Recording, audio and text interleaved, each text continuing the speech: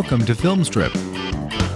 These podcasts are spoiler-filled as we discuss the plots, characters, and themes of the films in review. All content used or discussed in these podcast episodes is the property of the respective owners and used under the Fair Use Act, Section 504(c)(2), Title 17.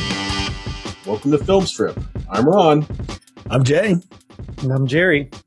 And this is our review of Gremlins, starring Zach Galligan, Phoebe Cates, Hoyt Axton, Polly Holliday, Francis Lee McCain, Judge Reinhold, Dick Miller, Key Luke, Corey Feldman, and the voice talents of Howie Mandel and Frank Welker as Gizmo and Stripe, respectively. Directed by Joe Dante and written by Christopher Columbus, no, not that one, the Home Alone guy. Released in 1984 on a budget of $11 million, it grossed a staggering $212.9 million at the box office. Gremlins was a smash, and an even bigger hit at the toy store, with Gizmo dolls being the hot toy of 1984 and kicking off a stream of video games, toys, collectible cards, storybooks, marketing, and most importantly, about a dozen Little Monster fake-out movies. Critters, Ghoulies, Trolls, Hobgoblins, Munchies, and all other kinds of dumb little creature features. But before we get into a plot summary of our Christmas spectacular, we have a guest, Jerry Davila from Totally Rad Christmas. Hi, Jerry. Hey, how you doing? Thanks for having me. Great to have you. Why don't you tell us a little bit about your Totally Rad podcast and give us a little bit of your history with Gremlins? Okay, well, I'll start with the podcast first.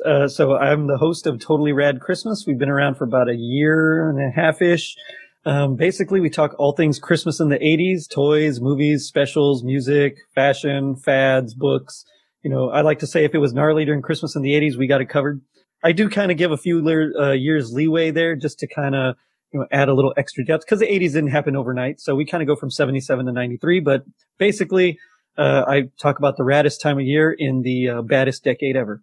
As to my experience with Gremlins, well, okay. So I was there. My parents took me when I was 4 years old to see Gremlins in the theater. It was a double feature. It was Ghostbusters and Gremlins together. And I remember I was ridiculously scared of the librarian in the beginning of Ghostbusters, and then I kind of fell asleep and I don't really remember it, but I remember Gizmo. Like, I woke up and I was like super into Gremlins, and then I also was completely terrified when they turned into vicious creatures, because I guess the marketing didn't really portray a whole lot of that part of it, and so my parents thought they were taking me to like a cute little Gremlin, Gizmo kind of movie, and it didn't quite work out. But I love this movie. It's like one I try to watch now, because I hadn't watched it in like probably 2 decades, and now I watch it like the last 7 years. I watch it at least once a year. It's great, but if I can watch it more than that, then I definitely will. Now, I get the feeling, Jerry, your parents were not the only ones fooled by the marketing. But before we get into that, Jay, what's your history with Gremlins? I, like Jerry, saw this in theaters with my whole family. Like, it was, I've said on many podcasts before on here on Film Strip, holiday time was time for us to go to the theaters together. In 1984, we were there. I think I was 7 years old or so, and my brother was 12. And so, this was hitting the sweet spot. And we had seen Ghostbusters, and then we saw this, and I remember it distinctly. Funny thing about this, though, guys, I think I've only seen this movie all the way through, like front to back, maybe 4 times in my life, and that includes the time to watch it for this. I've seen bits and pieces of it through the years. My most distinct memory of Gremlins, and this is going to tell you that I definitely grew up in the 80s, were those read-along books you used to get that had the little 45 record that you could play along with, and it was sort of like plot summary, the story for you as a kid. I wore that thing out. Like, I was obsessed with that. And I think I read through that, listened to it, whatever, way more times than I actually ever saw the movie. And I saw it a couple times as a kid, like I said, and then I would see bits and pieces on TV here and there, but never really went back to it. Revisited it several years ago because it was on that, like, hey, I haven't seen that in a long time. Let's go back and revisit things from your childhood and see how much they're ruined for you. And I was like, I didn't really have any strong feelings about it either way, other than I was amazed that they actually found a white guy more boring and bland than Judge Reinhold, and they put him as the lead actor of this movie. And that is a feat in and of itself. And then, I hadn't thought about it again. And Ron, you and I were talking about like, yeah, we need to do some Christmas horror stuff. And I said, amazingly, we've never done either of the Gremlins films. And so, it was a good time to do that. And I knew we were looking for an excuse to have Jerry on too, because Totally Rad is a great podcast and a ton of fun. And so this was a good excuse. So my biggest memories of Gremlins, honestly, are that little read along record thing more than the movie. So I actually still have mine. They're in my closet right now. I have all 5. It was like 5 parts. Yeah, you got them like Hardee's or something. Yeah. Right. And I have all of them right now. I played them for my kids, like, I think maybe a year ago, and they just weren't interested. And I was like, man, this is just a different age. It was kind of sad. They're probably like on YouTube or something if I really just wanted to go deep dive back into that now. I haven't looked for them, but I thought about that as I was watching this. I was like, I know what scene's coming next. And that's amazing for a movie that I've seen as few times as I've seen this one. And it's because of that dang book and record, man. I mean, it really summed it up. So my history with Gremlins is those little read-along 45 things from Hardee's. I had all 5 of them. I don't even know when I saw this movie for the first time, but it was definitely well after I knew the story front to back because of those records. So those records and my cousin had a Gizmo toy. So those records and my cousin had a Gizmo toy, and both of those were like crucial things to developing my interest in Gremlins. And like Jay, I haven't watched this movie in a long time. I've watched it for a few years in a row now, but it's mostly just been here that I've started to actually pay attention to it. But before I start talking about a thing I noticed for the first time on this viewing, I better get to the plot summary. Well, and before you get to that, you mentioned toy, and that reminded me, we actually had, I actually did have, I think it was about maybe 2.5, 3 inches tall. It was a plastic Gizmo, and it was pretty awesome. I mean, I remember I used to play it with He-Man and G.I. Joe, and it was like, he was just the cute little furry guy. And I think I pretended he was like a big Wookiee or something at one point. I actually made him the Overlord King of the Ewoks as a kid. And, because I just decided Gizmo was way cooler than the Fuzzy Bears in Return of the Jedi. Not a Wicket fan? No. People go back in the archives and hear my thoughts about that. But not my thought on that one. Yeah. Now, does it make you feel better, Jay, to know that those Ewoks were probably eating those stormtroopers after they killed them? I mean, I only expected that they were. So, and it would totally go along with everything. But yeah, I think Gizmo could have got down on Endor. It was his kind of planet. Yeah, for sure. For sure, yeah. So I loved when G.I. Joe and Star Wars would like have intergalactic battles because G.I. Joe was really outmatched, except for Scarlet because she could kill everybody. Because don't trust the redheads. There's something about a redhead, I'm telling you. For me, the one who was killing all the Star Wars guys was Snake Eyes, because if anybody was one with the Force in a way that only Darth Vader could match up with, so we've had lightsaber versus nunchuck duels. Yeah. Light nunchucks. I mean, I think we've just relived our whole childhood here. I think we did. The first 5 minutes of this podcast. But yeah. Well, this has been a 5-minute taste of every time I've been on Totally Rad Christmas, or every time I've listened to Totally Rad Christmas, because it's always been like a blast in the 1980 right in the face. Yep. But like we talked about, Jay, in our Friday the 13th reviews, it was the 70s well until like 1987. Yes. So. Yeah, it took a little while for the 80s to actually latch hold of everything. And that's okay, because when it did, man, it was amazing. It was so amazing. John Mayer had made a whole album out of it this last summer. And if you haven't checked out Sob Rock, what are you doing with your life, people? Well, before we get sidetracked any more about reminiscing about the 80s, I'll do the plot summary. Randall Peltzer, with a delicious buttery voiceover, is exploring Chinatown, looking for a place to offload his malfunctioning crap, and he's dragged into Mr. Wing's Chinatown shop. After some back and forth, Peltzer uncovers a mysterious creature known as a Mogwai. And because he's one of the most American people who's ever lived, he buys it for $200 and takes it home as a Christmas present for his son Billy. However, Mogwai are a little harder to take care of than dogs, so Rand lists off Schrodinger's rules for Billy: don't get them wet, don't expose them to bright light, because it'll kill them, and don't feed them after midnight. Billy, more or less, follows those rules well, until Billy's underage friend Pete accidentally spills a cup of water, splattering Gizmo with droplets and causing him to butt off 5 new Mogwai who aren't as friendly or as cute as Gizmo. Those so-called Peltzer pets are loud, troublesome, and obnoxious, and they make life a living hell for poor Gizmo and are second only to Mrs. Deagle as to their ability to torture Barney the dog. Billy takes care of his new charges, except for when he leaves with the science teacher, Mr. Hanson, until the evil Spike unplugs his clock, and Billy unknowingly feeds him after midnight. As we all know, after midnight is where it all hangs out, and after midnight is when all the weirdos turn crazy. And after midnight snacking is when Mogwai turn into evil, scaly, green-blooded gremlins. Mr. Hanson finds himself killed, the first person of many the gremlins inevitably murder, and Billy and his mother Lynn manage to fight off and kill the other gremlins in Billy's house, save one. Spike Scarper is paying a visit to the YMCA and doing a cannonball into the pool to create his very own gremlin army. Said gremlin army immediately start killing and maiming, catapulting Mrs. Deagle out of her upstairs window, throwing stuff out the mailbox, and driving Dick Miller's snowplow into his house. Because I know the character has a name, but he's always Dick Miller to me. Billy's pleas to the police are laughed off because Little Green Monster's wrecking stuff sounds like one of Mr. Futterman's drunken ramblings after one too many long necks at Duffy's. Billy rescues Kate from the aforementioned Duffy's, which is now renamed Gremlins, and they hide in the bank as the movie stops dead long enough for Kate to tell the world that there is no Santa Claus, shattering children's Christmas dreams worldwide. As dawn approaches, the Gremlins hole up in the local movie theater to watch Snow White, giving Billy a great chance to blow up the old movie house with all the Gremlins inside. Well, except one. Spike, because he's the luckiest gremlin who's ever lived, was across the street stealing candy from the Montgomery ward. Billy, Kate, and Gizmo go to try and stop Spike, setting off a pretty good game of cat and mouse in the department store, with Spike flinging saw blades and firing off the jugs machine at Billy before a climactic showdown in the home goods department.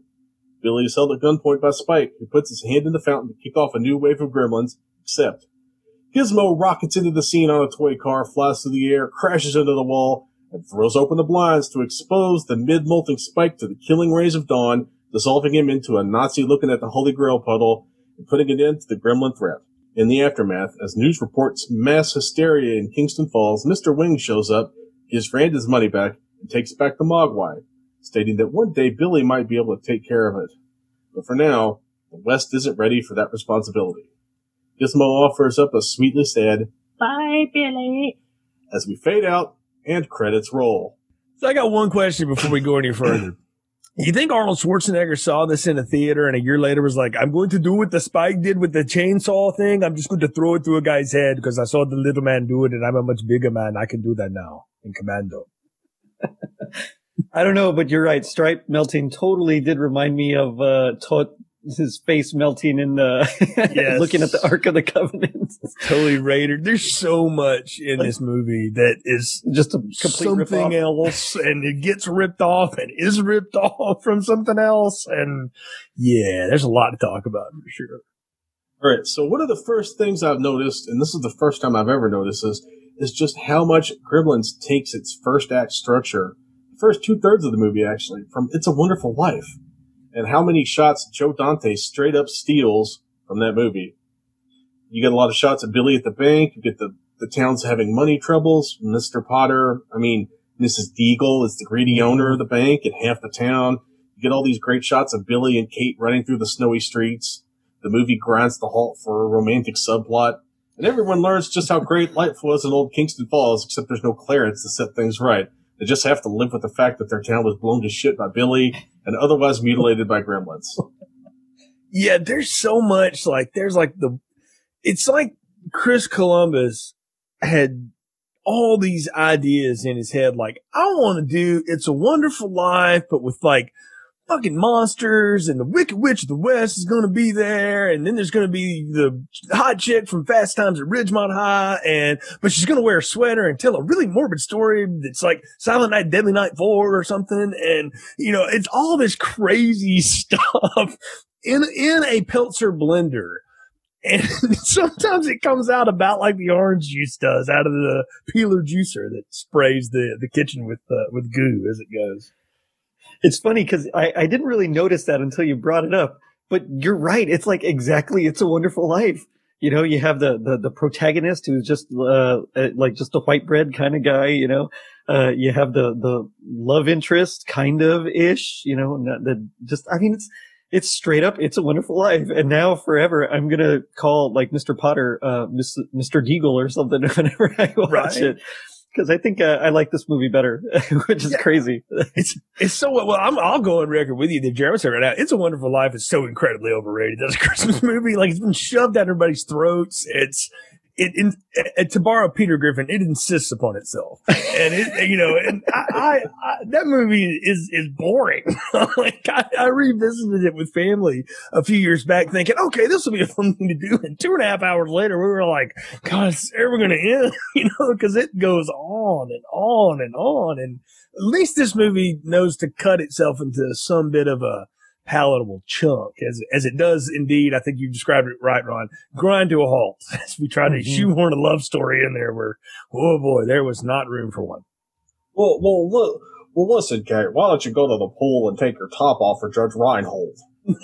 That's a terrible Jimmy Stewart. My God. That's a terrible Jimmy Stewart. But you know what? That's not a bad idea. I liked Kate a lot better when she was just a loose girl that worked at the mall. Because she is horrible in this. You got to say it. Like, Phoebe Cates is, her bad acting is only matched by how blatant Zach Galligan is. And it's a good thing they have furry little monsters running around them, because otherwise, oh boy, this would be rough city right here. Like, I'm talking like Leprechaun 2 bad acting. See, on the other hand, it's Phoebe Cates. And I think we all had a crush on her at this point, like every single one of us. Yeah, I mean, I'm not watching her for thespian feats necessarily, but the fact that they give her so much melodrama to do, only to be topped by the fact that in the sequel they just send it up, like to make fun of it. So at least they knew that, like, yeah, that didn't really land the way we thought it was going to. With the Abraham Lincoln.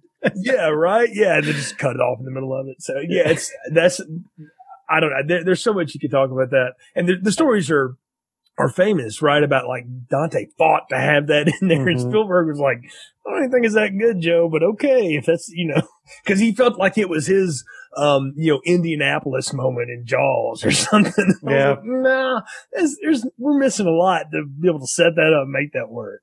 Well, didn't he think it was like the thesis of like the whole movie, like right. we need this, because if you have this, then you know what the movie's about, The thesis of the movie is Christmas sucks and might kill you then, because that is the thesis that Kate lays out. And that's pretty much what happens in this movie too, is capitalism will murder you, children. Merry Christmas. All right, so we were going to talk about that later, but since we're already complaining about that story now, here's my question. Phoebe Cates, Kate, goes into this story, and I feel like this in and of itself, this story would be enough to, if it had been around, give this movie a PG-13 rating. Because this is both, like, funny. I think she does as good a job as anyone could possibly do with this thing. Because it's clunky as all get out. Like, it's chitty chitty bang bang of monologues, because it's just falling apart. No, it's the Karate Kid 3 macaroni and cheese monologue. Oh, no. It's that bad. Okay. All right, so no, he said it. How is anyone skinny enough to actually fit down a chimney, or do they just have like huge chimneys in cold weather climates? See, I'm from South Texas, so while there are chimneys, nobody uses them ever. I mean, it's usually Christmas time. It's like 70 or 80 degrees. So, I mean, I have no idea, but I guess they do. Why not?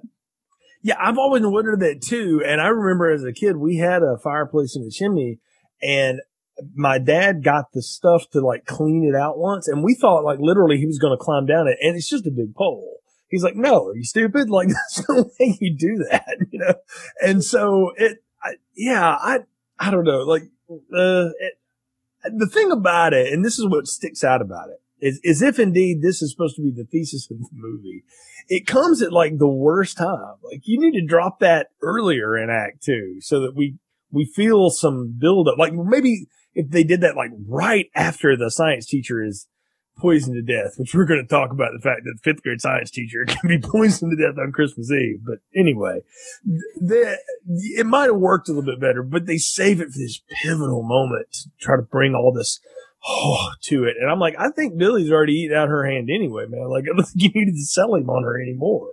That's the whole reason why Zach Galligan got this job, because he came in to read with Phoebe Cates, and And Spielberg saw it and was like, oh, this kid is already in love with her.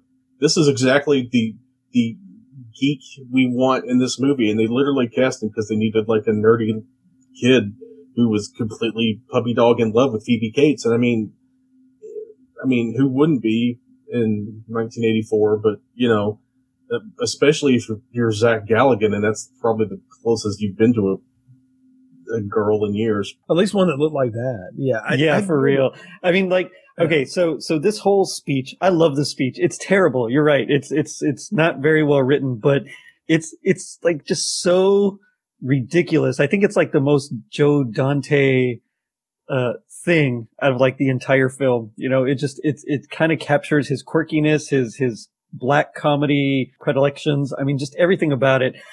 But you're right. It doesn't fit where they put it. And it really did need to be a lot earlier. I mean, I would have even put it maybe in Act 1 somewhere, you know, kind of set it up as like she hates Christmas. Just something about it just always seemed off where they placed it. And I think it's because it's like action, you know, they're running, and then all of a sudden it's like, yeah, so, my dad, this one time, I mean, it just doesn't quite work, I think. But at the same time, I really love the speech.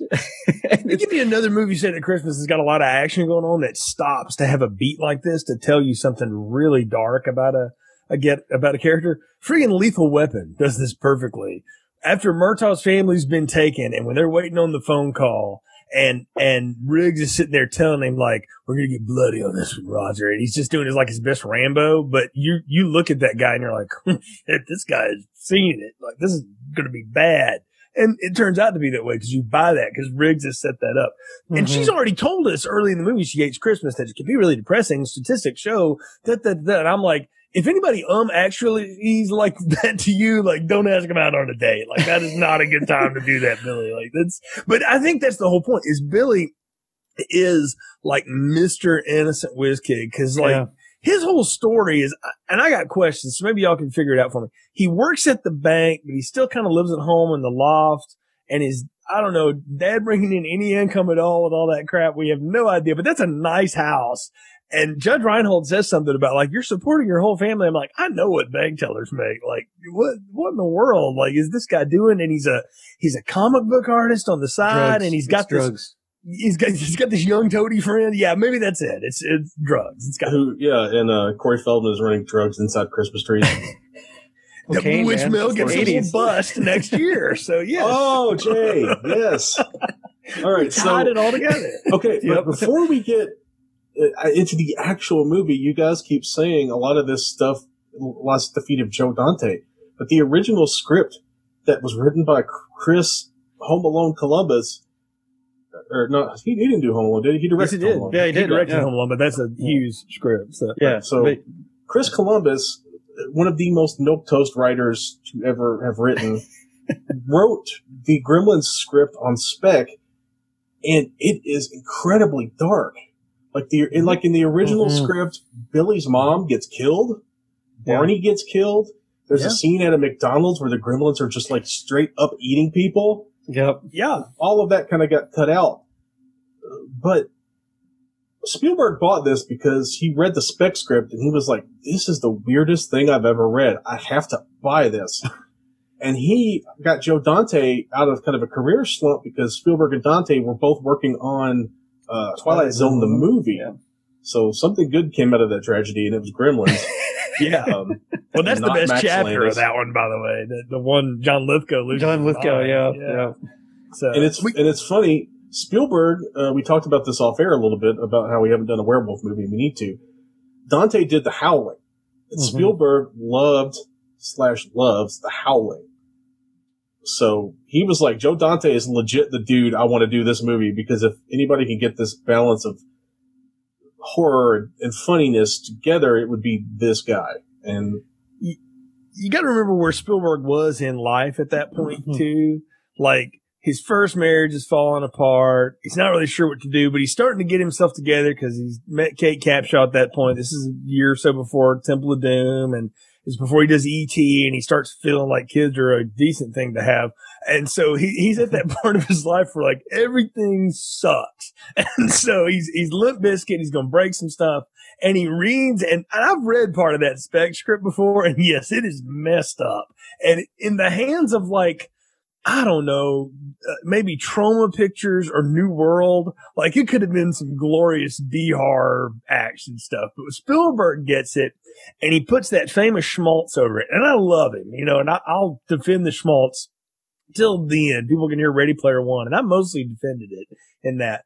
And I think it actually makes it better in some ways, because having read enough of that dark one, like that seems cool until you realize like shooting that, who the hell is going to watch that? Like nobody's going to go back and see that, especially to the tune of $200 million, no matter whose name's on it.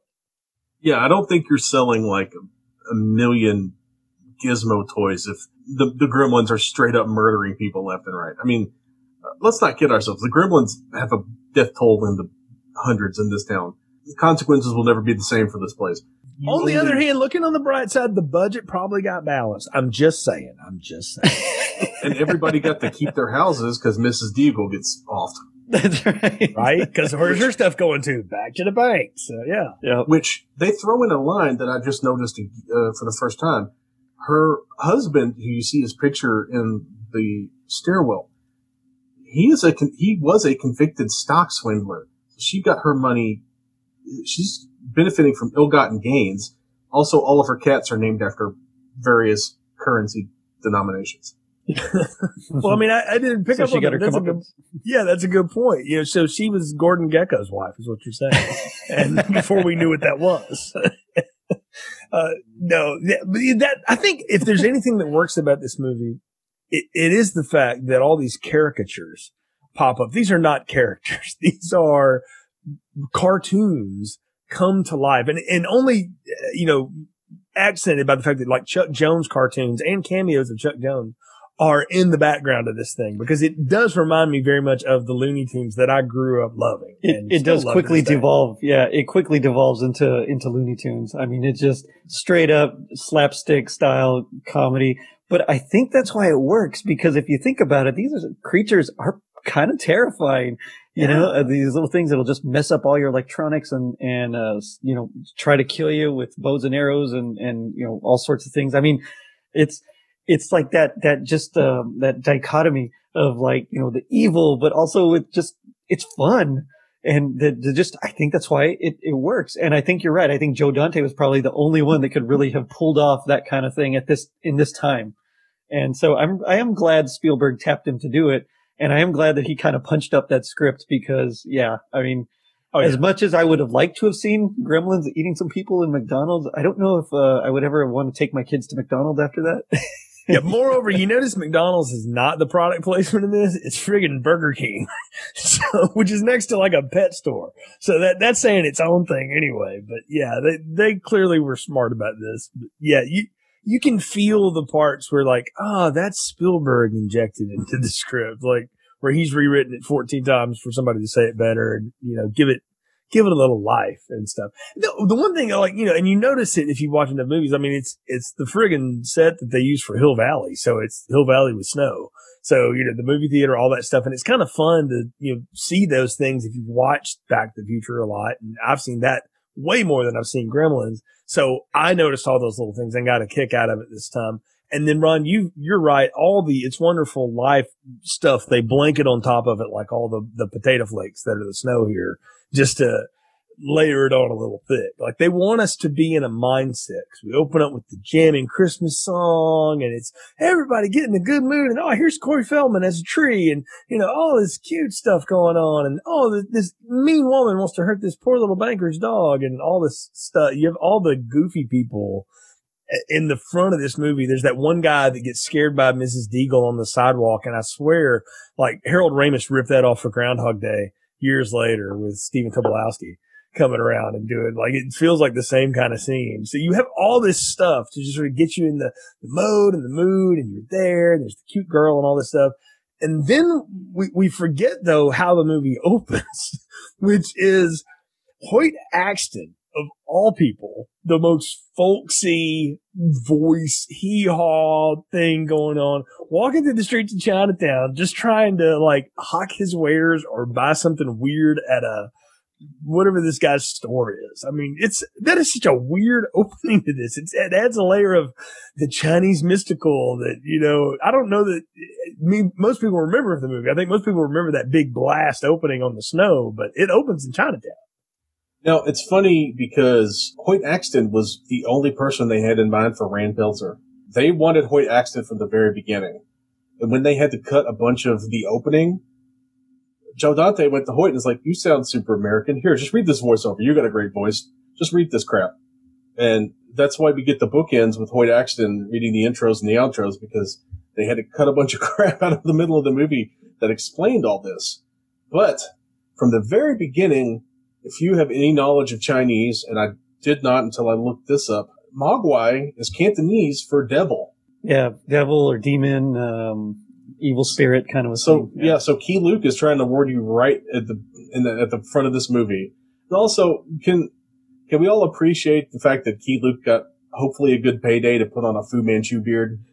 Yeah, I love that guy. Yeah, I hope he did. Can we also talk about like the prototypical short round here? It's the one who sells the Mogwai to Hoyt Axton. You think Spielberg saw it and was like, I got an idea for a movie. I'm like, I know what to do. I know exactly where to put this kid. The next indie movie, we got to get him one of these. That's what happens too. And the problem was they couldn't afford the Mogwai, so they just got an Asian child. Right. Yeah, they brought the Mogwai out, and Harrison Ford was like, I'm not acting next to that fucking thing. Get it out of my fucking face. That was too much emotion, man. Dial it back a bit. Well, he's angry. No, I've seen him do emotion when Chris Angel did like some of his weird devil magic in front of me. He's like, "Get the hell out of my house!" Like, no way. That's one of the funniest clips I've ever seen. I should probably cut all this crap where I'm just dropping F-bombs, but whatever. Who cares? It's going to have the explicit tag. It's an 80s movie. What are you going to do? Come on. Yeah, it's still PG. We're only showing faces melting off and people getting murdered by monsters. Yeah, we used to roll back then. If you ever needed to know the clout Spielberg has, the fact that there's no new Jaws movies ever, as long as he's alive. But if you just wanted to know how long that has been going on, nearly 40 years, people. He went to the MPAA and told them where they could stick that 13 at the end of that rating, because he was like, no, I'm dragging the American family to this horror fest where we're going to talk about Santa dying in a chimney, and we're going to, murder half the town we're going to have one of these lizards flash somebody, even though he's got nothing in front to flash. And, we're going to do all of it, and it's going to be friggin' PG. And they said, yes, Stephen. Sure. The PG-13 wasn't introduced until 2 months after this came out.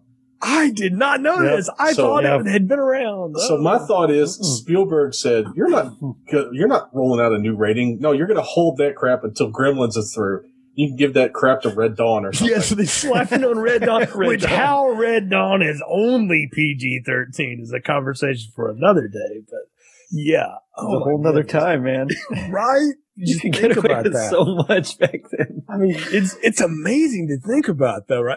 I would argue too, it was a better time before the MPAA got a stick up its nose about everything and started, wrecking movies, by cutting them to pieces for what they were. I'm for one of those that, like, art is art. You make a choice, in this country in particular, to go view it. And that what's funny though is that this movie is built on the dupe of like, come see the cute little furry thing, and there might be some green monsters, but they're cute too. And then you get in there and it's like, my father died in a tragic accident, and and then you've got the neighbor like going, you can't trust all this foreign crap, and then people just getting their faces torn off and shit. Man, this movie is messed up. I just wonder how many racial slurs they had to cut out of Dick Miller's dialogue. Not that he would say it, but they were definitely written for that character. He's like saying all kinds of Asian slurs every time he's like talking to his television. Yeah, he's like full Wesley Snipes in Demolition Man. Right? Like that'd be great. Like, you have violated the verbal morality statute for the Kingston Falls.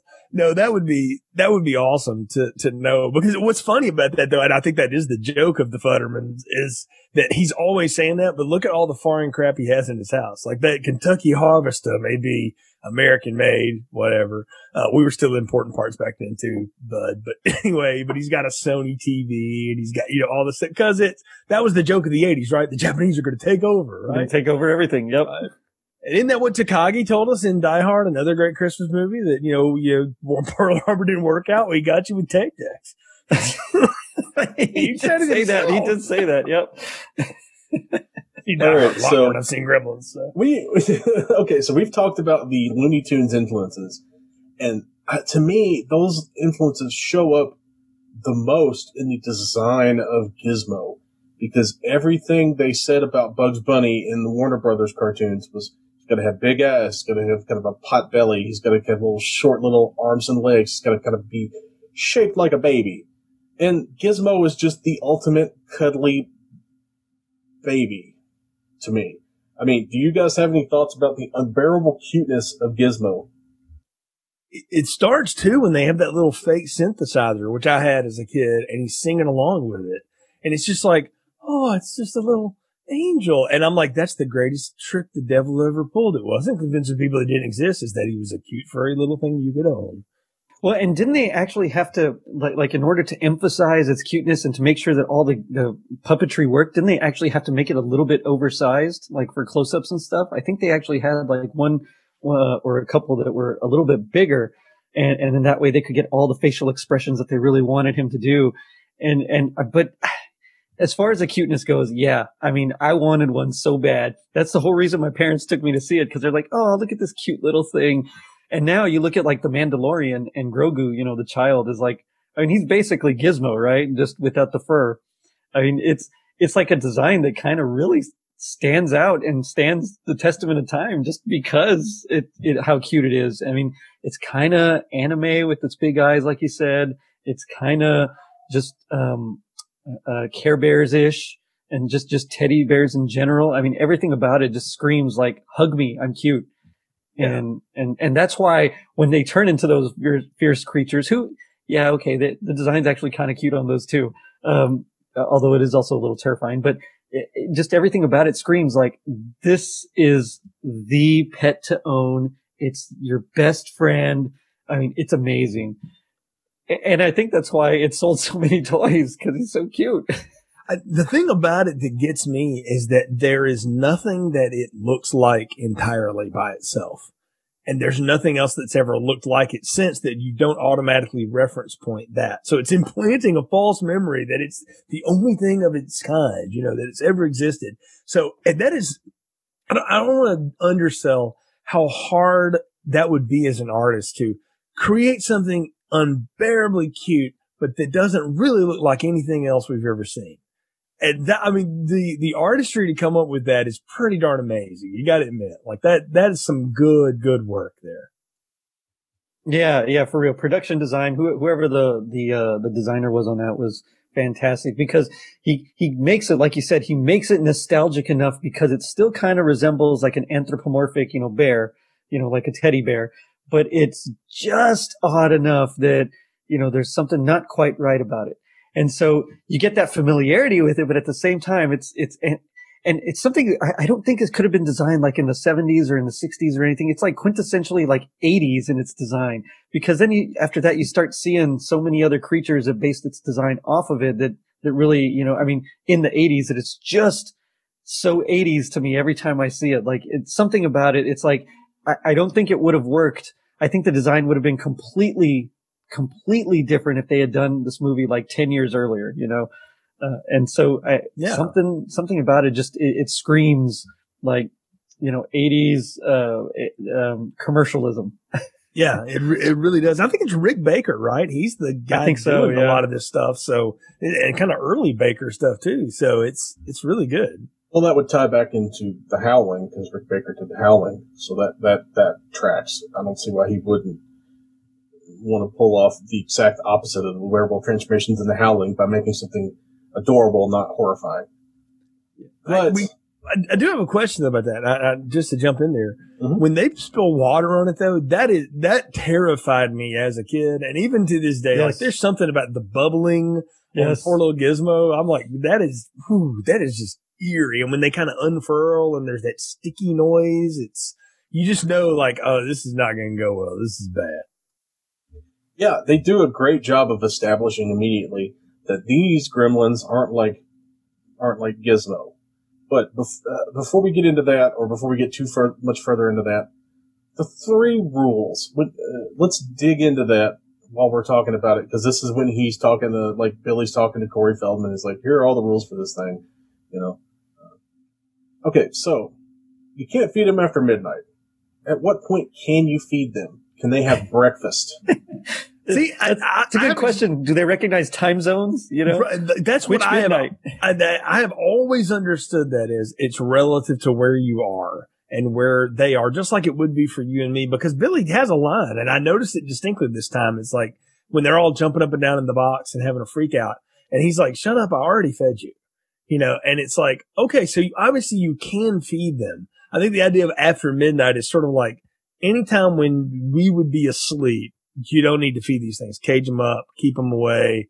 And even, you know, Mr. Wing or whatever has Gizmo in a cage, you know, kind of at all times. So he knows. And that's how I've always, I know people pick on that a lot because it is kind of funny, but I mean, it's not like New Year's Evil where he's trying to hop planes or something, or that's what I used to think that movie was, where the guy's jumping between time zones. I think it's just relative to wherever you are. So, well, don't they even ask the question in Gremlins 2? I think when he's trying to convince like the scientists or whoever, I think they even ask that question, you know, what if something gets stuck in his teeth and then he crosses a time zone and, right, you know, does that count as eating after midnight? I mean, so Joe Dante, I think, doesn't even really pay attention to these rules, or Chris Columbus, you know, I don't think they even really cared about the rules themselves.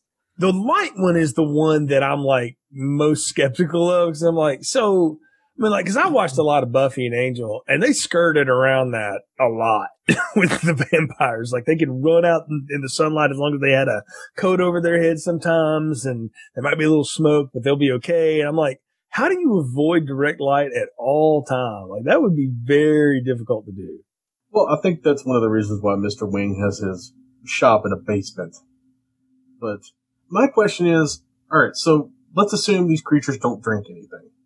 But we see the gremlins and Duffies get just splashed with beer constantly, and yet they don't start molting and bubbling. So does it have to be clean water? So, like, if you splash Gizmo with a mud puddle, would he sprout still? Or does the alcohol in the beer, like, counterbalance the water? I don't, maybe the Schlitz, I don't know. Because, like, you know. If it's Schlitz, wouldn't it be mostly water anyway? Well, I mean, it's true. It's fair. It's paintbrushes, like, that are sort of, to keep them from drying out, they're just in a thing of water. But you got to imagine there's still some chemical residue in there. And, I mean, later, Stripe jumps in a chlorine pool, so I don't know that it's clean water. Yeah, that's another one of the rules that sort of you can tie yourself in a knot trying to figure out what's the logic of that. I think the way those are laid out, the part of it that's always got me is like the kid could have actually also said, if you get them wet, here's what happens. If you get them in sunlight, they'll melt. Have you seen Raiders? I saw it too, and I'm going to be in the next one, and they're going to melt like that, or.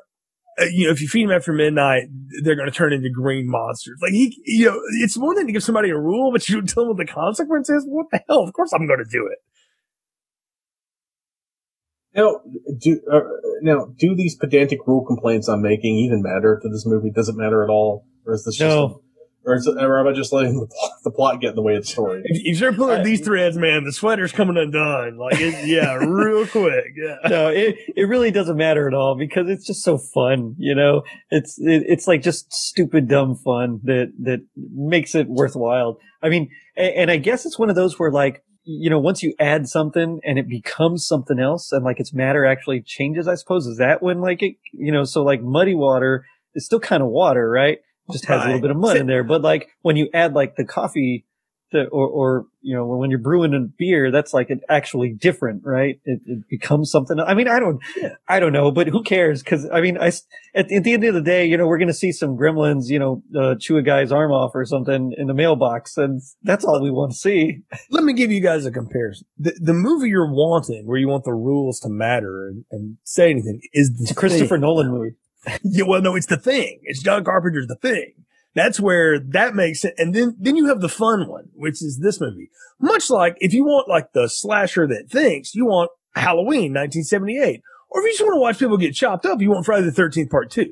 I mean, there's a difference. And I think these movies live in that time zone. The Thing and Halloween are kind of more in the serious, take themselves seriously kind of mode.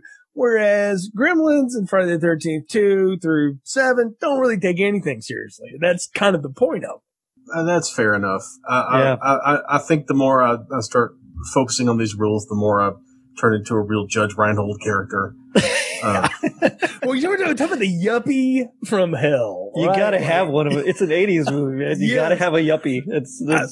I mean, you see the proto, like, St. Elmo's Fire and all of those movies, like, in this dude right here. And what's so funny, 2 years before, or a year and a half before, he's playing a high school kid working at a fish restaurant. He's crushing on Phoebe Cates. And then they're doing this and, like, totally different, people again.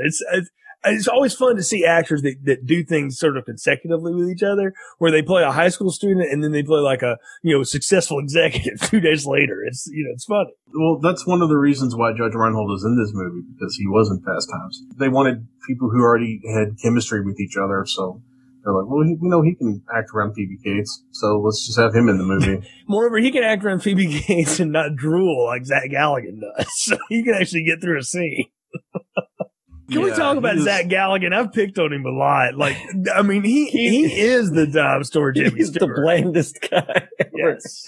I mean, he's naive to like a fault. I mean, as a character, he's not a character. You're right. He's just a caricature. He's like so one dimensional, but at the same time, he's got like this charm to him, I think, and that's kind of why you follow him as a protagonist. And I mean, I get what Spielberg was saying, because I completely bought his crush or his chemistry with Phoebe Cates. I mean, he was basically just fawning all over her, and I mean, I don't blame him, man. I'd probably be doing the same thing. I saw Fast Times. I also think he was legitimately scared of Polly Holiday. For whatever reason, whatever she did to him on set, Flo brought it. Yeah, I mean, like you see the look on his face. That's real fear. Like whatever she did worked. Well, that's one of the reasons Polly Holiday got this role, is because of Alice, and they were like, we want somebody that people know who's capable of just having an acid tongue, but we're going to take all of the comedy out of it, and that's where we get Mrs. Deagle, who is history's greatest monster. And the person in the movie who most deserves her wicked witch-like death. She gets her comeuppance, yeah. There's definitely parallels between her death and the death of the Wicked Witch, because the last shot of her is with her feet in the air, like a dead cartoon character, or like a dead cartoon animal. Yeah, I got like a Wile E. Coyote thing out of that whole, like, the automatic stair lift thing, and it just flings her out the window and all that. I was like, I just waited for him to, like, when he goes off the cliff and he holds up the sign, like, help. And he drops, and only to be accented. That would have been the best movie ever, right? Only to be accented this time by the fact that, and I just noticed it, this when she's going by that portrait of her husband, he's kind of side-eyeing it, like, yes, finally, she'll join me in hell. It's 100% a Looney Tunes gag, and I'm surprised that we don't see the eyes move to follow her as she whizzes past. Dude, it's a Ghost and Mr. Chicken gag. That's what that's from. It would have been awesome. It's a Don Knotts gag. But that's the thing, though. This movie is, even though it's so 80s, is friggin' obsessed with the 1950s and everything about the 50s. The cool culture, Clark Gable and the race cars and all that, and the noir detective and the sweet innocent town and all that stuff that we think is the 50s or whatever. This movie is obsessed with, this town is obsessed with the 50s. So it's neat to see a movie that is so 80s be absolutely obsessed with the 1950s, only to be topped by what Back to the Future would do 3 years later. Right. Well, and I think that's why this movie kind of still holds up compared to a lot of other 80s movies, is because it's that superposition that you're talking about of like the two different eras. And so it's kind of timeless ? I don't, it's something about it. It makes it still worthwhile. And I don't know if it's just cause it's zany, cause it is ridiculously over the top and, or not. I don't know, but whatever it is, it really does hold up and it kind of does have that just timeless feel. Yeah, 2022's Gremlins 3 would be set in like an Amazon distribution center or something. I hope so. It wouldn't be nearly as interesting. It would be funny for the gag, but I don't know that it would work as well. The whole point of Gremlins 2 was Joe Dante was like, I'm going to poison this well with so much poison, no one could possibly follow me up because I don't want anybody else to mess up my Gremlins. Did y'all ever see that Key and Peele sketch? Yes. And they send in like, the Hollywood, like, a sequel maker or whatever it is. Yes. Well, for years I thought Rob Zombie invented ruining your own franchise when he did Halloween 2, which I like that movie, but it's weird. And I wouldn't tell you it's a good Halloween movie. And he killed the franchise, for a decade. And he did it because he didn't want him to do a sequel. And when he found out they were going to, he said, fine, I'll do it. Yeah, cheaper. I don't care. And he just went and did it. He said, we're going to ruin it all. And he did. And, Joe Dante invented that for him. So, and Rob probably totally thought of like, I'm going to do the Gremlins 2 version of a Halloween movie. And it pretty much does. And that checks out. That's a good call. Yep. It's funny because, as much as I love Gremlins, I think I actually love Gremlins 2 even more. Just because it's so over the top, it's so ridiculous. They just, they take it to the next level. I mean, we got an electric gremlin. There's a vegetable gremlin. The bat gremlin was like the coolest thing to me ever. The TV station where everything has a dedicated channel, and you just think like, how ridiculous is that? And now that's exactly what the horror channel. You got the cooking channel. So you're saying it's very prescient. Yeah, I mean, but that's what's fun. Like, I look at that movie almost like an extension of my mass comm theory class from junior year of college. Like, it feels like that in a lot of ways. It's more a commentary on what's going on than, anything else. But yes, it does murder the franchise. And it's more watchable on an academic level, I guess you would say. That sounds really stuck up. I don't know why I said it that way. But it's more of an exercise to watch that. Like, you're not really gaining anything. Whereas this movie, if you just let it go and don't pick at it the way that I have and we kind of all have here a little bit, it is just kind of cute and it just flies. But we do have to talk about the fact that it does absolutely slow down. And it's not just the love story they try to cram into it. There's like a 25-minute segment of this where I was literally going like, come on with it. Just murder something, do something. Like this movie could have used just a little more trim. Like this movie did not need to be nearly 2 hours long. Well, that's the thing. They already trimmed a bunch out of it. So I don't know how much more I guess it couldn't be much more incoherent, but 100% you could cut every little bit of Corey Feldman out of this movie. I don't like Corey Feldman, but what's the point of Billy being friends with a literal, actual child?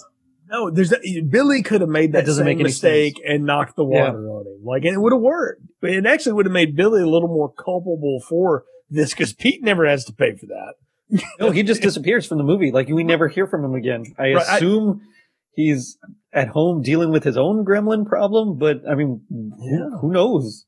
It's the craziest thing. Like, let's introduce his character. Oh, he's responsible for like all this stuff. Whatever. I can only think that like his death was something that they got cut because Spielberg has always felt bad about the Kittner kid getting murdered on screen and has swore he would never do it again, and I feel like Pete would have bought it with like 100 of those or 10 of those things jumping into that Christmas tree costume and just tearing him to ribbons. Like which would have been the Critters 2 guy in the Easter Bunny suit. Yes. That would have been perfect. Exactly. Good callback. I feel like there's a bunch of Corey Feldman that was on the cutting room floor because there was a bunch of Judge Reinhold and a bunch of Bank stuff and a bunch of Mrs. Deagle that ended up on the cutting room floor. There's this whole scene that was cut of Mrs. Deagle just excoriating Kate, just like destroying her. Yeah, but I don't think we need it. Like, that's the thing though. Like, I get why you would cut that because she's evil just from the first scene with that broken snowman helmet and the way she spikes fear in the town just walking down the street. Like, the two scenes when she comes in the bank. And again, I think Zach Galligan was legit afraid of that woman. You can see it on his face, and that's all we need. Like, we need more of that. I think what I could have done with less of and maybe I want an explanation of it, is I know the Gremlins run the town amok, right? And there's that whole bit where they're at Duffy's bar. And I want to know at what point Kate decided to start serving them drinks and then to continue to do so. I could have done without. That never made any sense to me. Even as a kid, like, I remember seeing this, like I said, I was 4 years old when I saw this. I didn't get, why was she sticking around serving them drinks? That just made no sense to me. I have a perfectly good explanation for that. Bunch of green, scaly monsters come into your bar. Are you going to piss them off by not giving them beer? Or are you just going to liquor them up and hope they pass out so you can leave? Because there's no way. If she tries to run, they're just going to maul her to death, like presumably they did Corey Feldman. So your best chance is to stay behind the bar, pass out the beer, and hope one of them wants to be a smooth jazz noir guy in a fedora. You're going for the Peter Venkman, what we should do with the Marshmallow Man. He's a sailor. He's in New York. We get this guy laid. We got the trouble. Yeah, you know what? They didn't even try that. I mean, yeah. Well, there were several of them coming on to her, bless her heart. No, I've always thought, but like, I think that it's the Gremlins causing mayhem in town. Like, we could have montaged that up a little bit more, and I think it would have made it just go a little more fleet. I'm talking about if you just trim 10 minutes of this, it may feel less like we're there. Let's get with it. I don't know. It just seems like we take a long time to get to the big showdown at the sporting goods store, mall, place, or whatever. So that shift in tone between like the It's a Wonderful Life versus this movie becomes a legit horror movie after a certain point. Yes, when they take the thing to the science teacher, that's when it becomes a horror movie. Yes, the whole thing about Mr. Hansen, where that thing is skulking around in the dark, that's scary. The whole thing where Lynn is like going around the Peltzer house and these monsters are jumping out at her, that's scary stuff. Like, even before they become full-on monsters, they're like tying up Barney, they're like beating up Gizmo, they're just little jerks. And does that tonal shift where this movie goes from being a comedy with bumbling Zach Galligan drooling on Phoebe Cates to a out and out horror movie, does that work for you guys? I think it worked for me, mostly just because when it really does happen, his mom is just like a badass. I mean, she takes out like 4 or 5 of them all on her own. I think if she had died, I don't know if it would have worked for me in that case, which I would have made it more horror, but I don't know. I feel like that kind of eased into the transition a little bit because she was kind of triumphant. And so there was, it wasn't so jarring. Like, I think if it had been, her death, like originally written, I think it would have just been too jarring. And I don't know if I would have, bought that tonal shift. But I think because she's still, and it's frightening. Don't get me wrong. It's still kind of, suspenseful, but I think because she's triumphant, there's just that little bit of hope that you get. And a little bit of levity, especially in the way she kills them, with the microwave and the Peltzer blender, juicer, whatever it's called. I mean, I think because of that, it works a little bit better. I do think that it could have probably been a little smoother for sure. I don't know how they would have done it, but I think they probably, a more seasoned writer perhaps could have, just transitioned that a little bit better because it was kind of abrupt.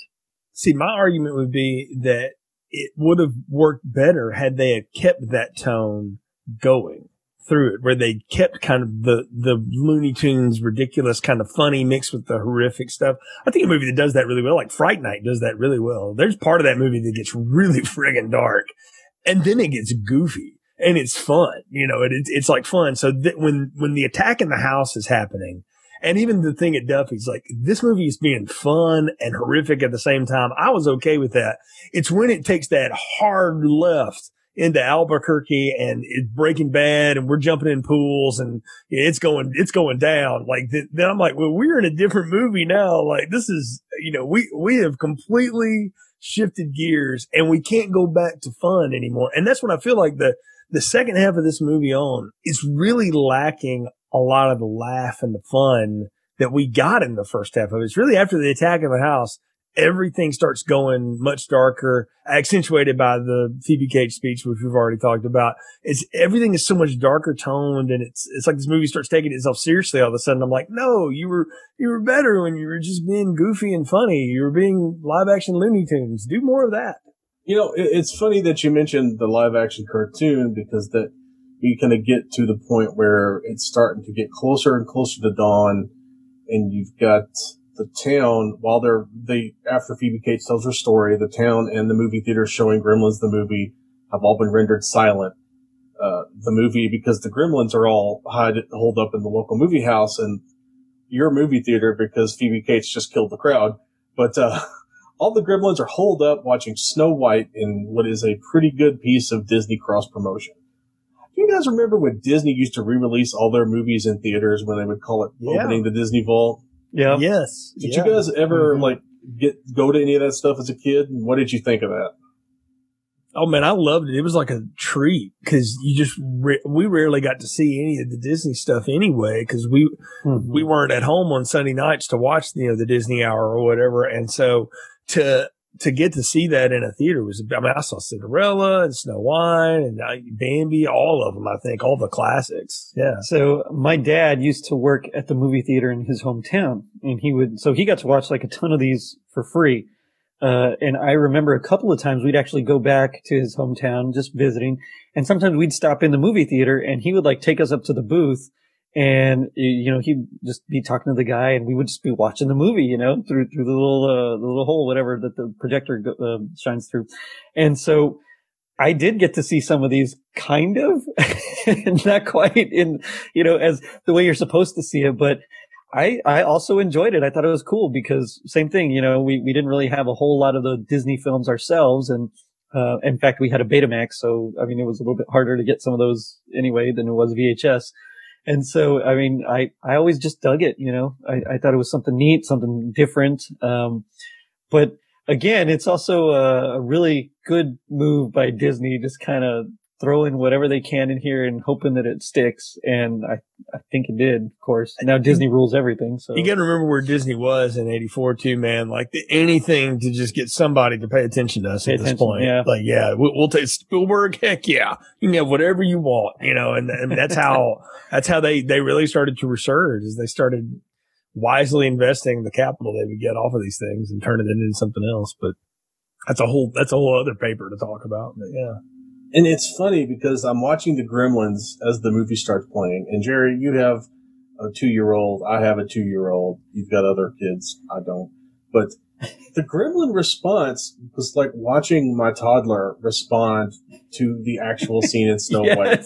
Hi-ho. Yeah, she was straight up.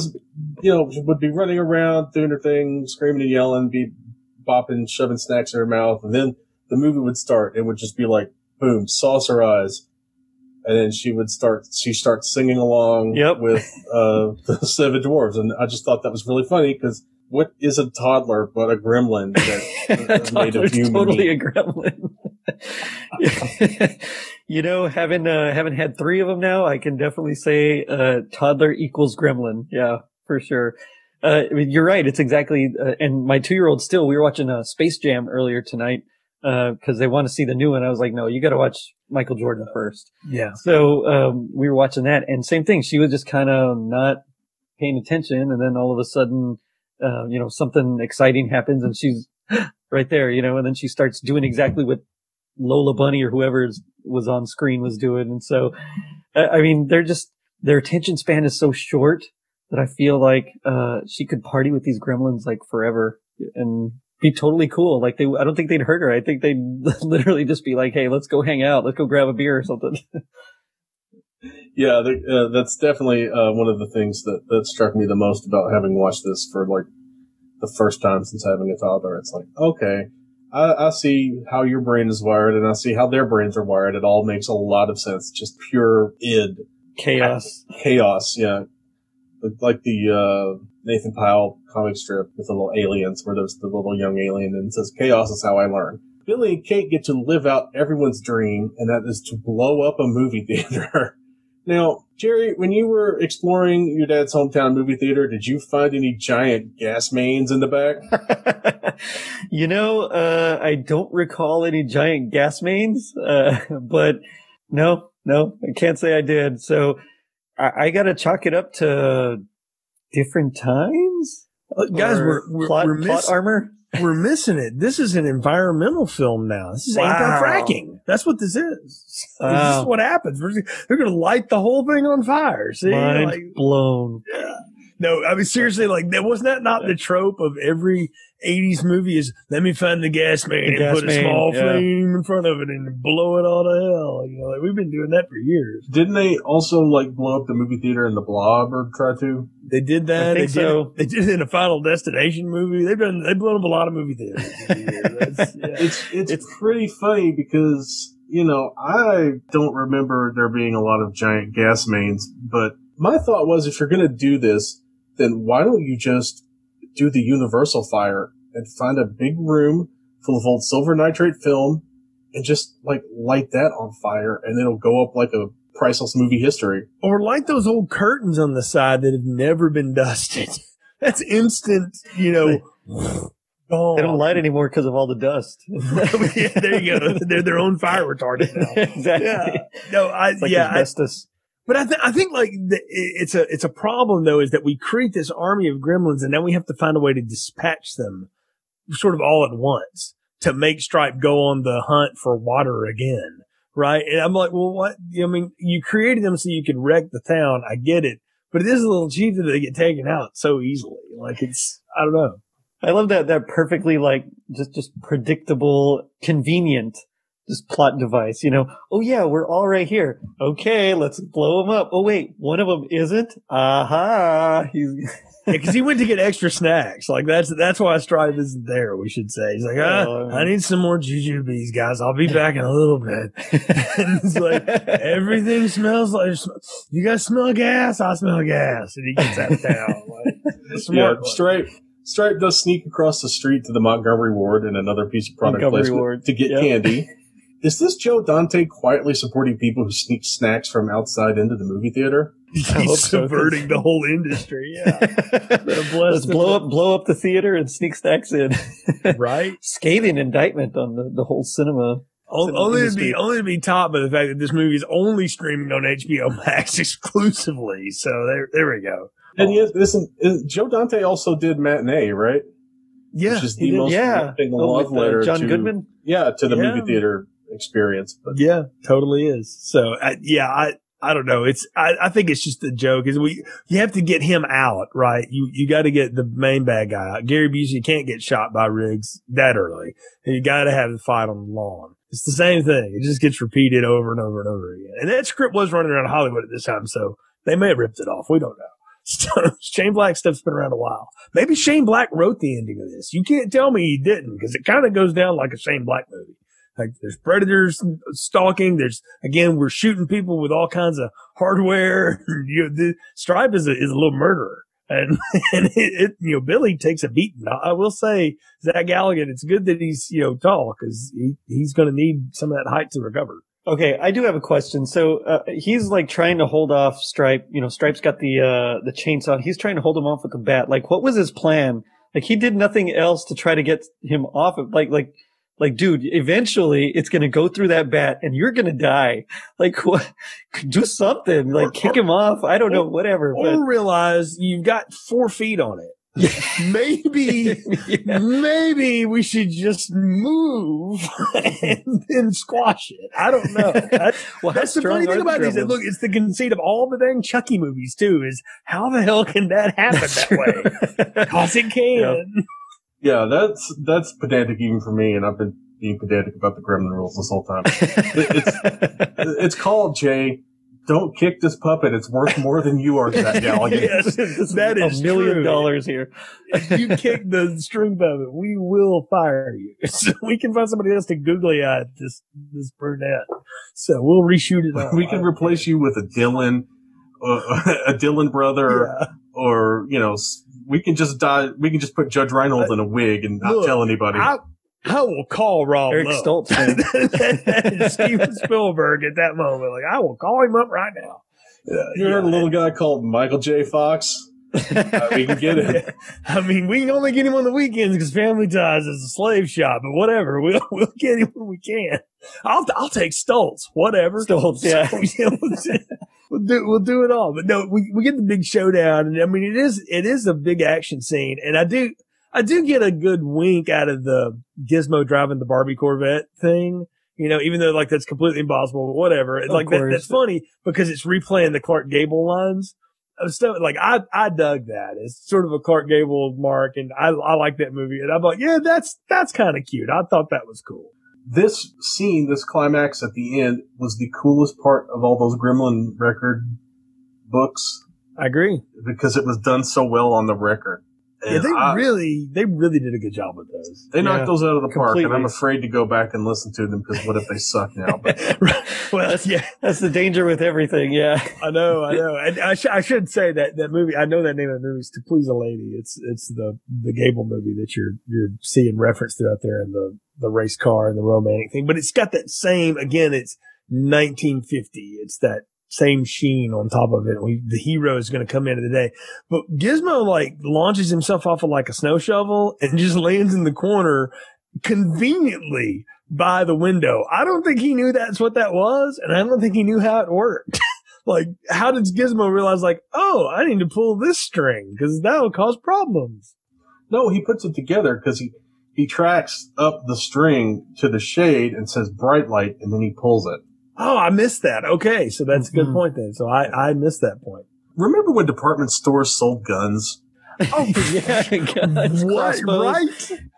Yeah. That totally brought me back, cause I remember all that. It's so weird to think about now, but yeah, that was like a normal thing. I mean, even Walmart, remember? Sears and Roebuck had shotguns in a catalog that you could just order and it would be mailed to you or shipped to your local store. And I remember a lot of those used to be like that whole hunting area used to be right by the toy section too. Right? Yeah. Let's not even talk about it. In the 80s, there was a hunting toy section, as it were. That was quite a blast from the past, but why is it that Stripe is the only one who bothers to get a gun? Why does Billy not get a gun? I was wondering the same. I'm like, Billy disarms him from a lot of things. Billy could have gone full Ash and really armed up if he had wanted to. But let's remember, Billy is stupid. And so therefore, all he's thinking about is getting out of the Montgomery Ward somehow. But his dad shows up and like Hoyt Axton's like, am I in the scene? Okay. What am I supposed to do? And, and look horrified at that goo on the ground. Okay. It's funny, but I will say though, like you do a full on horror movie, like those effects with that melting scene. Yeah. I remember that. Like I was scarred from that. That totally got me. And I think that got me worse than the actual face melting scene of Raiders. And I don't know if it's just because it was already a creature or because you see the kind of skeletal bubbly goo afterwards. I don't know what it was, but for some reason it was like just a lot more terrifying than the whole Ark of the Covenant bit. I mean, I think that there's two things. Is one, he's a creature, and you've already seen him kind of bubbling anyway because he's doing the multiplication thing, and you're like, oh, that's gross. And the Nazis deserved it. I mean, so come on. That's true. That's the truth. Yeah, Stripe did nothing wrong. We all know this. Well, I don't know about that, but I wouldn't go that far wrong. But Billy is the least, like, all Billy does in this whole time is get, like, attacked and shot at, get beaten up by a little 2.5 foot tall green monster. And the person protagonist ever. And the person who saves the day is even smaller than Stripe. It's Gizmo. Because, like, Hoyt Axton doesn't do anything. Barney the dog just kind of barks and almost gets run over by the Barbie car. And Gizmo's the only one who's like, oh, right. I guess it's up to me to stop this thing I didn't do, Corey Feldman. Gizmo has realized, like, these morons have caused all of this.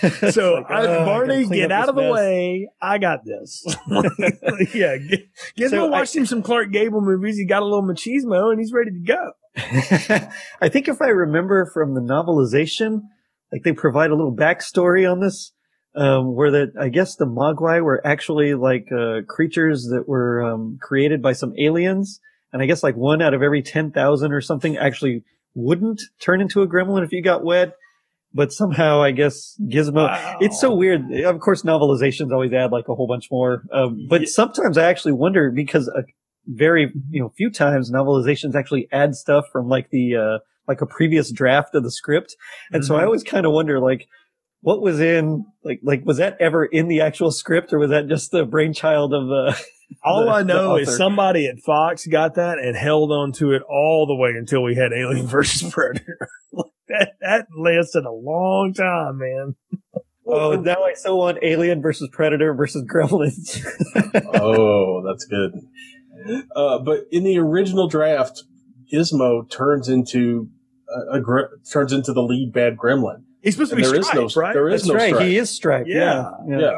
Can I tell you, like, I almost like that better, though, that there's real consequences right there. Now, that's a different movie, and it would be a much darker movie, but I kind of like that, and I almost wish they had done that, because then Billy would have to kill his pet. Put him down like Old Yeller. Oh, yeah, man. right? Yeah, you have to kill your favorite thing, to be able to survive this. That would have been a way to go. But I think like Spielberg or whoever said like, "Nah, man, we're going to sell like 1 billion of those stupid things, so you can't do that."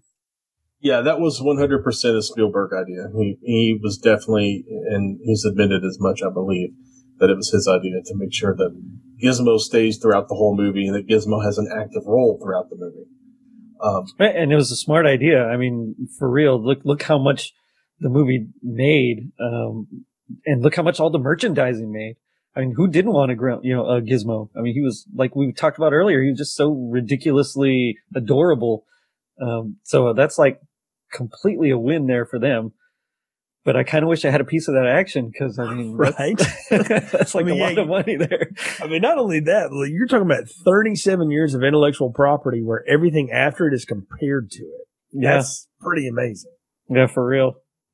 Yeah, just imagine if Joe Dante owned the marketing rights to this. He would be as rich as George Lucas right now. Yes, he would, but he didn't sign the line, Ron. That's a bad George Lucas. Cut that. No, we're going to keep that bad George Lucas. Is that who that was supposed to be? Yeah, I wasn't really sure who that was. I was like, did Paul Bearer advise Joe Dante about this thing? Oh, yes. Keep Gizmo around. Oh, man. I got to have you on my show just for getting me with the spoon. I'm dead. That's awesome.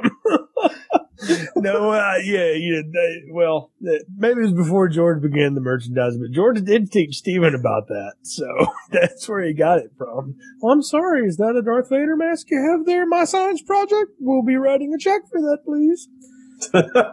That's better. Your Lucas is improving. That was a better one, yeah. I agree. But okay, so before we get to the ending of this movie, Jerry, you're a music guy. Jay, you are a music guy. The two of you need to talk about this Jerry Goldsmith score.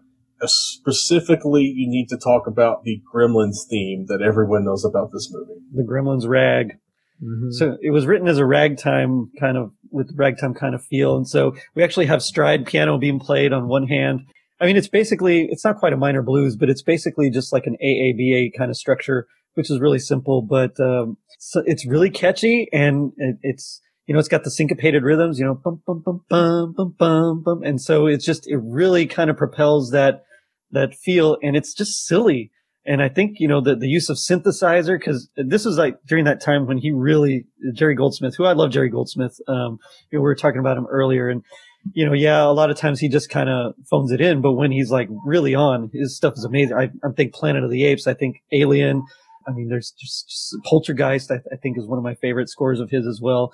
But in this one, by making it like that ragtime kind of feel, again, it makes it timeless. We're talking about, spanning all these different decades and different eras, but at the same time, it emphasizes like the silliness of these creatures. And then just adding the synthesizer to get some of these weird sound effects. And then, of course, we get like typical Jerry Goldsmith, action cues with like ostinatos and like low brass and, glockenspiel runs and things like that. But I love that theme. It's just, it's really just like a minor one, and then it goes to like a minor 4, and like just hits the dominant 5 like for a little bit. I mean, it's just nice and simple.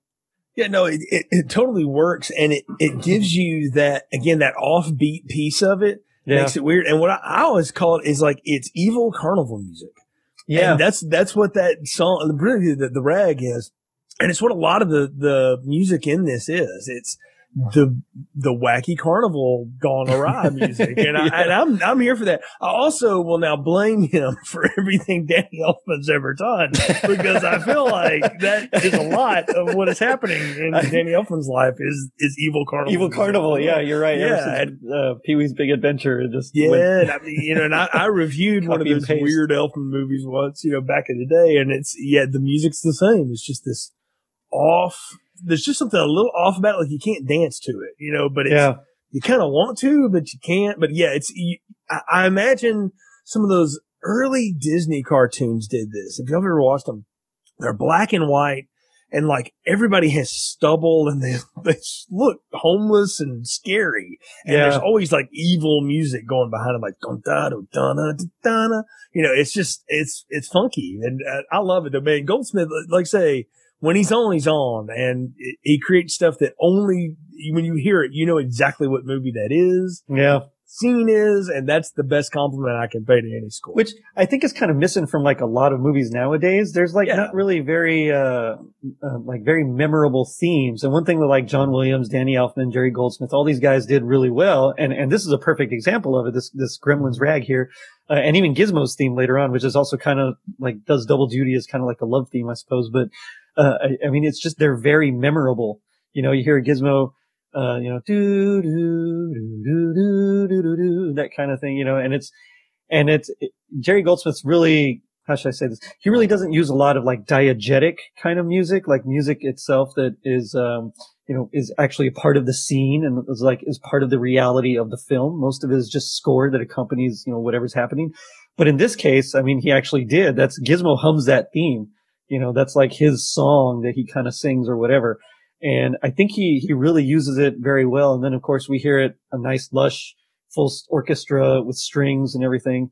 But the one thing that always stands out to me is just a lot of the synths in this one. There's just so much synthesizer that, and I get it. I mean, you have a new toy to play with, and he was always known for like using all sorts of random and novel instruments. So like in Planet of the Apes, he used like mixing bowls turned upside down. He also used like the Brazilian cuica and a Jewish shofar, that kind of thing to get those primal sounds. In Alien, he used like the didgeridoo and a conch shell and a serpent. It's like a medieval instrument that he used. But here, I mean, it's just, we have a new toy. It's a synthesizer that he'd been playing with for like a few years, but you get all these different cool sounds to kind of blend with the rest of the orchestra. And so you can really tell that, okay, this is, I get it. It's your new toy. You're playing with it. But, I mean, I would have liked to have seen a little more creativity in it. Although I got to applaud him just because that theme is just so memorable. Yeah, I think we should tell people too, like the synthesizers he's using are the kind that like you have to literally tune them to get what you want out of them. You don't just dial it up and play. You have to mess with it on the diodes and all that stuff. And it was stuff that like, cool.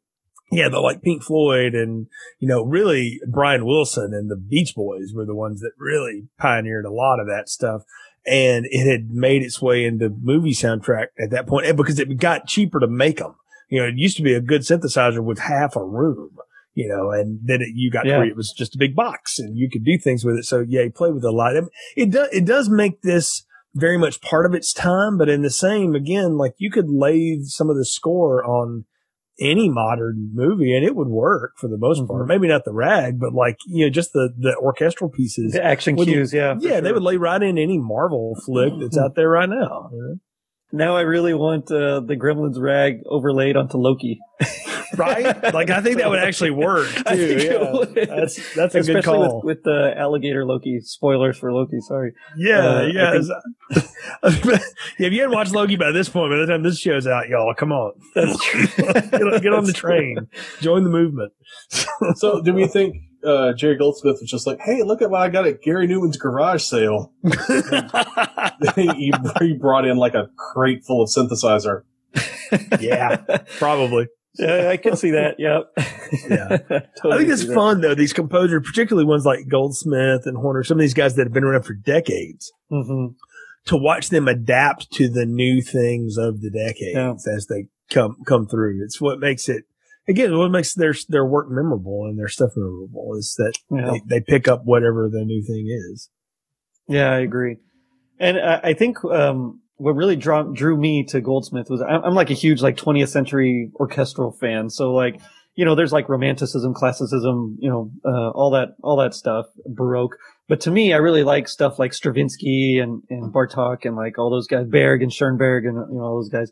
And I think he does a great job of like combining like the atonal qualities of Berg with like the just primitivism of like Stravinsky, and he just combines them together in such a way that it really works, you know. And I was talking about Planet of the Apes, so you think about like that hunt cue when Heston's, you know, trying to escape from the apes and he's captured for the first time, and we get that on piano, you know, bum bum bum bum bum bum bum bum bum, and he just has that ostinato going underneath. Well, we get kind of a similar thing with like all these action cues where when you know, Mrs. Deagle, and, you know, in that scene, and when the gremlins are just running amok. And so I love how he combines that, but at the same time, he overlays it with the melody that is just so memorable. Because of that, I think that's why it works in the context that it does. I remember there's an old story about Stravinsky wanting to get into film music because, I mean, at that point, orchestral music was already kind of dying out. And so he met with like the head of a studio, I think it was MGM. And, you know, he's like, the guy was like, I hear you're the best composer in the world. He's like, yeah, I guess so. He's like, okay, well, you know, we have a new movie coming out. How long will it take you to, you know, to write some music for it? He said a year. He's like, all right, bye, Mr. Stravinsky. You know, so I think of that, but then I think of like Jerry Goldsmith being able to do that in like just, you know, 8 weeks or whatever it is that it took at that time. I know it's gotten shorter and shorter nowadays, but I mean, to me, that's just amazing. And I mean, I got to compliment him because even though he used the synth, that rag is just, it works. That leads us to the end of the movie where Key Luke returns to get his Mogwai back. I don't know how he knew things had gone awry. I don't know if he just left Chinatown, like, was only just getting there because he took the slow bus when he found out his grandson sold the Mogwai to the whitest man who's ever lived. No, dude, he's on foot. He walks. He walked across the earth to go get that thing. Oh, he's not Kane from Kung Fu. He didn't walk across the earth. I mean, no, he walks out of town. He's not walking toward the bus station. He's walking on the road toward the moon. So maybe that's what took so long. Chinatown. Yeah. So like wherever the heck Kingston Falls is supposed to be, like, if it's supposed to be like upstate New York or whatever, that'd take you a little while to get there. So. Is it upstate New York? I thought it was Ohio for some reason. I don't know. I mean, it is. No idea. It could be. I mean, you know, again, it's Hill Valley, so it's not California. It was just Midwest, somewhere Midwest. Yeah, but maybe it is. Maybe it is Ohio. So, but still, that's a good hoof. You know, you're gonna go from Chinatown, you got to go to Pennsylvania. A lot of hills. Problems. Yeah, especially when you're a 100-year-old man? Question mark. He's clearly right? old. Yeah. But he's in great shape, you know, right? But I'd love it. He comes back and like, not only does he get it back and gives his money back, but he has to lecture everybody in the house too. As if like they don't realize the stakes of what has happened. The whole town's dead except us. We're all that's left. Yeah, I know you sliced your arm open and your house is demolished and a lot of people lost their lives, but come on, you guys weren't ready for this. How dare you try? But only the gall to turn around to Billy and give him that false hope, like, maybe one day you will be prepared. I'm like, what was Billy going to do? The challenge of the warrior to get the Mogwai? Like, I'm sure the look on Billy's face is like, no, it's all right. Like, I'll say goodbye and it's okay. Did you see the brunette? Like, I'm just going to hang out with her because she doesn't turn into an evil monster when I get her in the shower or anything. I totally want to see like I've seen this chick come out of a pool. She does not go evil. No, when she is wet. So. No bubbling going on there. But I totally want to see like Billy's training montage now as he becomes worthy and learns how to deal with the Mogwai. We'll set it to a Survivor like Rocky IV. There you go, right? Yeah. It's gotta be, and then top it off with Hearts on Fire. Just let's lay that on top of it. And then when he finally gets the pet, you gotta put you're the best. Yes. That would be perfect. You're the best. Oh, yeah. There we go. Yes. Let's do all of that. Yeah. You know, it's really funny to me that Key Luke gives this lecture about, you know, you people of our destroying nature or whatever.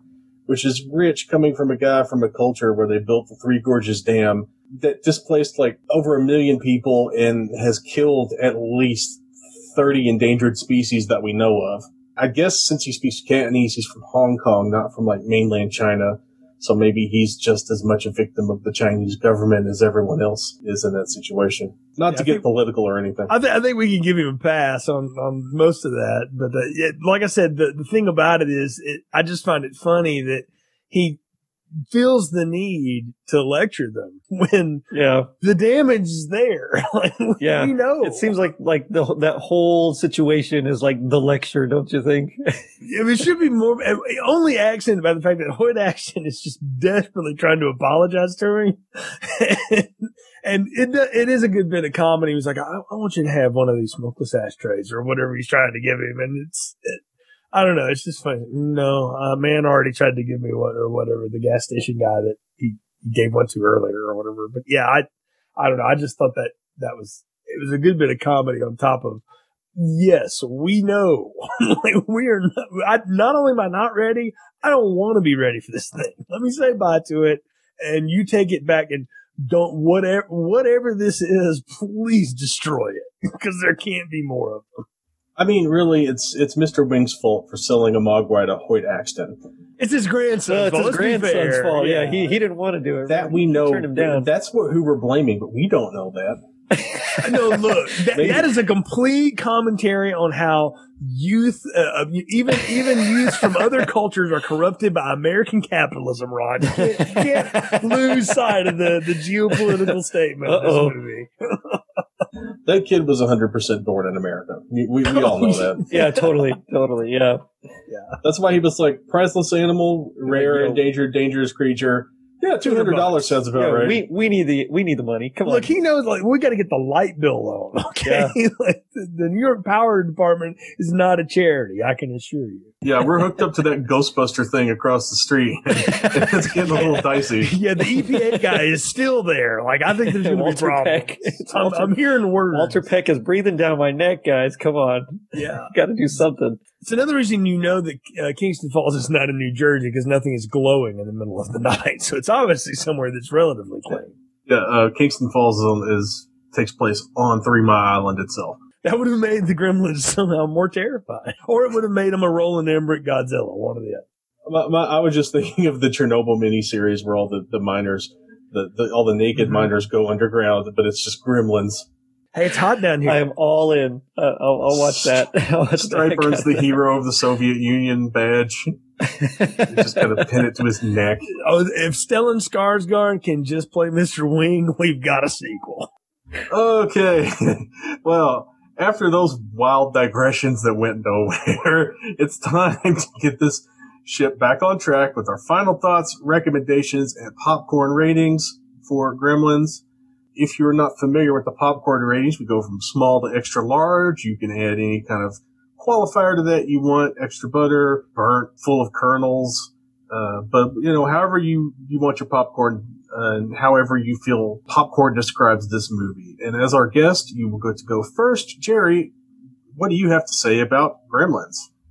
So overall, this movie, it's just a joy to watch. I think it's just so much fun. It definitely gives you all the Christmas feels. It's not one that I normally think of as a Christmas movie, but like Die Hard, I think there's just so much Christmas in it that, it's gotta be, you can totally take it as a Christmas movie. It's just everything about it screams, wacky, but also, it does have that turn, but at the same time, it just makes you happy when you're watching it. It's just so much fun. So I think for me, I'd give this, a big old large tub of popcorn. I might add a little bit of butter, but there are definitely a few kernels in there. It is a little too long, I think. You're right. That section does kind of drag, especially in the third act there, or just that transition right between the second and third acts, I think could probably have lost maybe just a little bit of time and it would have been perfect. But just because of that Phoebe Cates speech, because of the delivery, because it's just so unbelievable, really, I'm definitely giving it that big old tub of popcorn. Jay, what say you? So, again, as I watched this for this review and I realized how little I'd actually ever seen it, I can't deny the impact it had on pop culture because of all of the things that we've talked about through this review that it references, that it's a part of. And it certainly is something memorable, even though it borrows from so many other pieces. And this makes it kind of fun. It's definitely not perfect. And there's a lot of problems with this. And like I say, if you start picking at it the way we have, the threads are going to come out of the sweater pretty easy. But if you just sort of let it wash over you, it can go down okay. Again, I still think it drags a good bit in the second act. That's still a problem. But you know what? You can check your phone or whatever during that time. I mean, I don't recommend doom scrolling at any time, but check the weather, look at your stock portfolio if you have one, something like that. Check your email. Make sure your boss hasn't sent you something at 11 o'clock at night whenever you're watching this. And then when you get to the third act, if you'll watch it as like, okay, this is now a horror action movie, you kind of can follow it and go with it. And it does have a pretty satisfying ending. And again, you can laugh at a lot of the goofy stuff in it, but it's so iconic and the score's great. The acting in it's not very good, but there's some fun parts in it. I'm going to give it a medium popcorn, but let me follow through with the metaphor. This is the medium popcorn where back in the old days in the theater when they buttered it for you. And you feel like, oh yeah, the person giving me that really did a good job. And you get to the top part and you're like, oh man, all the butter's gone. So now I'm just eating this kind of salty, sort of rubbery substance. And there's a burnt one. And then you get to the bottom and you realize the butter has settled there. And it's the good soaked in kind of popcorn butter. And that's what this movie is. So it's a medium popcorn with layered butter. And I will give this a medium popcorn with extra butter. It has flaws, but there's a lot to recommend about it. Mostly, this is the kind of movie that, it's cliche to say this is the kind of movie they wouldn't make these days, because this wasn't the kind of movie they were really making back in 1984 either. This is a really strange novel movie that takes really big swings, and it doesn't always connect. Every so often something will land really hard, like the creature design, like the Jerry Goldsmith theme, like the action in the second half of the movie, like the crowd shot of all those gremlin puppets watching Snow White and bopping around and having a really good time. Just stuff like that just kind of clicks and hits and hangs really well. So I'm going to go medium popcorn, extra butter. Yeah, I can't say it any better than these two gentlemen have. But before we go, Jerry, why don't you tell us a little bit more about yourself and give us some plugs? So, I'm the host of Totally Rad Christmas. I've been doing this for close to 2 years now. I had my big Christmas in July episode, which was just a big clip show. I did an awards show just as an excuse to do like a big clip show, essentially, of all my favorite my favorite episodes. It was so much fun. I try to talk all things Christmas in the 80s. So it's not just movies. It's not just specials. We talk books. We talk magazines. We talk comics. We talk toys like Mask and He-Man, Transformers and G.I. Joe. We talk, things that barely have to do with Christmas, but hey, like if you got it for Christmas, that kind of counts as well. I give a huge leeway. I talk fun stuff like, Night of the Comet. Ron, I had the pleasure of you coming on the show, and we talked Invasion USA, the canon film with Chuck Norris. I try to keep it fun, and just my main goal is just to remind you of that time you were growing up when it was kind of just magical and weird and wacky because it was the 80s and everything was neon, but also like they had the best stuff, like, toys and cartoons wise. So, I try to do that every episode, and I have guests from other Christmas podcasts. I have guests from just other random podcasts on. That's just so much fun. And it's just one of those things that I love doing, and I can't wait to do more. So I got to get you guys on again. Jay, I'd love to have you on for sure. It's been a blast. And you can find us anywhere you get podcasts, of course. And on social media, you can find me on Facebook and Instagram at Totally Rad Christmas and on Twitter at Rad Christmas. I do have a website, but I still haven't done anything with it yet. So, don't go there. But, but it is totallyradchristmas.com. One day that will be something useful. It eventually, yeah. And as always, you can find the stuff that I write at denofgeek.com. I will have covered American Horror Story. I will have covered The Walking Dead. I will have covered all sorts of things that aren't necessarily Christmas related, but might fall into the horror sort of area. And not to mention other random stuff that just pops up here and there. And as always, you can follow the show's social media at FilmstripPod on Twitter, Instagram, and Facebook. There you'll find announcements about upcoming shows, links to shows that are currently out, and a link to our Letterboxd page, which contains our entire archive of reviews. So feel free to go to filmstrippodcast.com to check out our Anchor FM page. Or you can just find us on your podcast platform of choice, Apple, Spotify, Google, etc. You can find this pod wherever fine pods are casted. Please like, rate, and review. Give us a positive rating. Give us 5 stars. Share the show with people you like. Share the show with your enemies. Share it with everyone and to everyone. Jerry, as always, thank you very much for popping on the show. It was great to have you. It was a totally rad experience. I see what you did there. Yeah, that's the kind of humor you get on this. but for real though, thanks for having me. It was a ton of fun. Yeah, we will definitely have to have you on again for a movie we've talked about doing for quite some time with Jerry. But I won't mention it yet. Save that tease for later. But for Jay and Jerry, I'm Ron. Happy holidays, Merry Christmas, Happy New Year, etc., etc. And thank you very much for listening to Filmstrip. Thank you for listening to Filmstrip. You can find more episodes on our website, filmstrippodcast.com. The Filmstrip theme music is produced and performed by Frozen Lake 121. All content used or discussed in these podcast episodes is the property of the respective owners and used under the Fair Use Act, Section 504, C2, Title 17.